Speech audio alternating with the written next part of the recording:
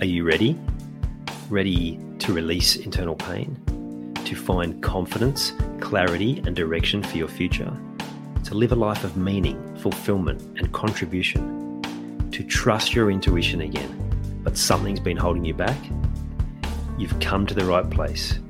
Welcome. I'm Ian Hawkins, the host and founder of the Grief Code podcast. Together, let's heal your unresolved or unknown grief by unlocking your grief code. As you tune in to each episode, you will receive insight into your own grief, how to eliminate it, and what to do next. Before we start, I have one request. If any new insights or awareness land with you during this episode, please send me an email at info@ianhawkinscoaching.com and let me know what you found. I know the power of this work and I love to hear the impact these conversations have. Okay, let's get into it. I just jumped off a call from one of my private coaching clients and we've worked through a heap of stuff, but one of the things that he was most challenged with at the moment is being able to properly switch off.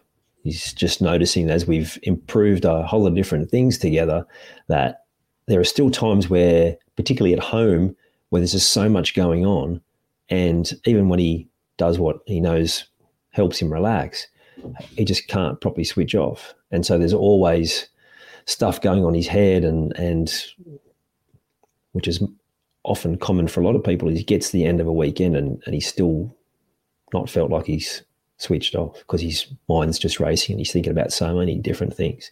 He also described that he'd tried a flotation tank. So even he referenced the Simpsons episode when Homer's in there and he's like, oh, this is stupid, it's not working. And he said it was kind of like that. He ended up trying to count down the time because he just wasn't getting any results. He was sitting there trying to control the experience, which is pretty common, right? Like bring me the relaxation, give me the relaxation instead of just allowing it to happen. And what I explained to him is it's like, unless you give it instructions with anything, then you're going to struggle. And so with anything, you can get a whole lot of different information out there, but not always useful. And the key part is having the right strategy and the right instructions. The example I used to him was like when I was learning to drive a manual car, this instruction that I was given, which is you just got to let the clutch out slowly and away you go.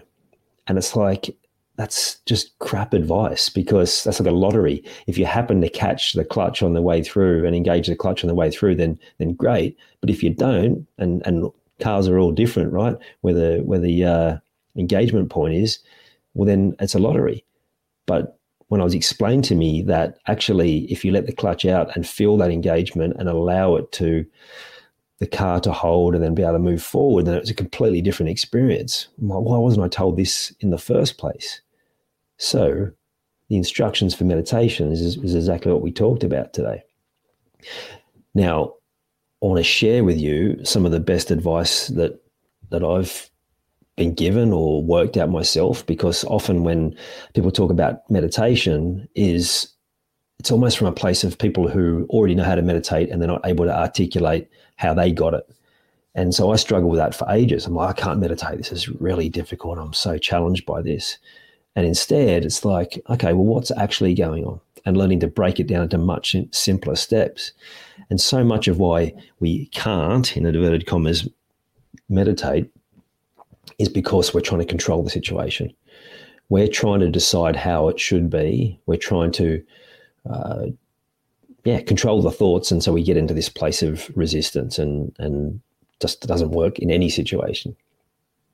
So instead, it's about coming back to the most simplest elements of, okay, what am I going to focus on? And so the meditation that I took him through was like, okay, first we're just going to focus on breath. Then we're just going to focus on the sounds that you hear.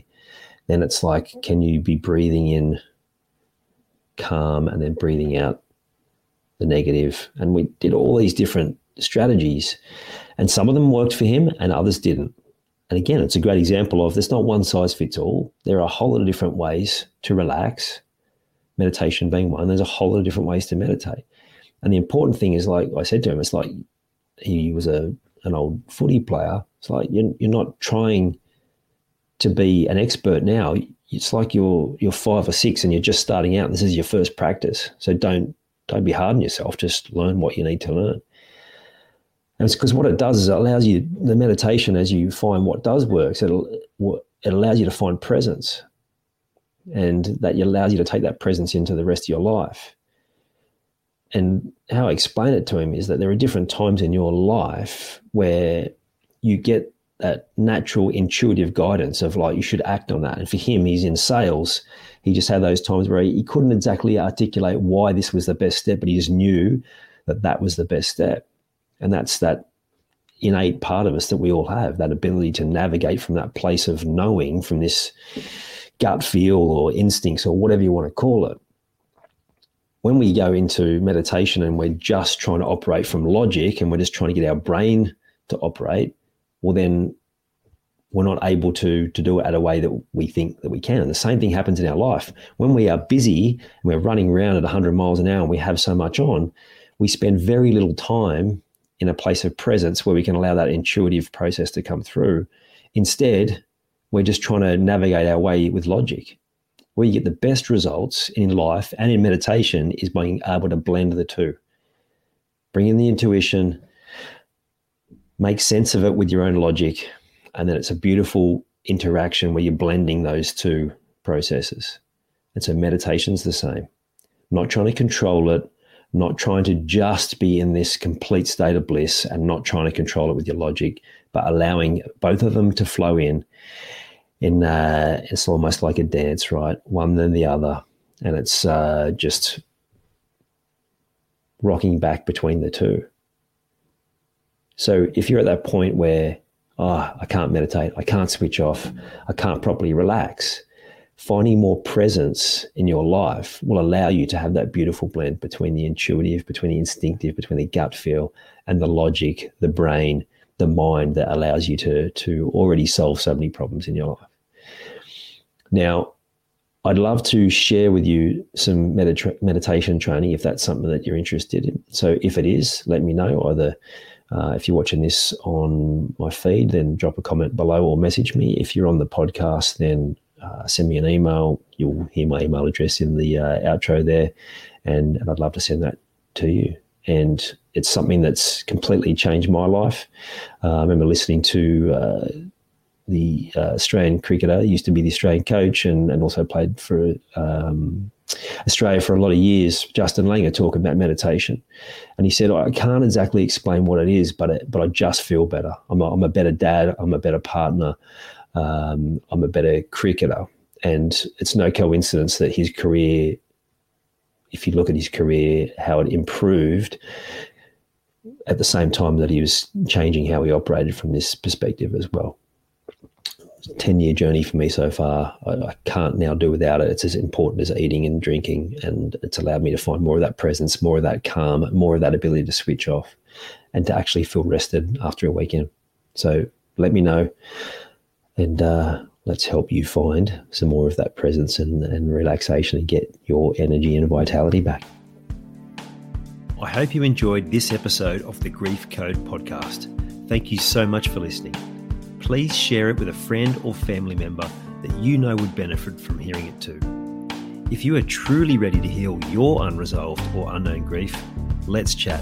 Email me at info@ianhawkinscoaching.com. You can also stay connected with me by joining the Grief Code community at ianhawkinscoaching.com/the Grief Code. And remember, so that I can help even more people to heal, please subscribe and leave a review on your favorite podcast platform.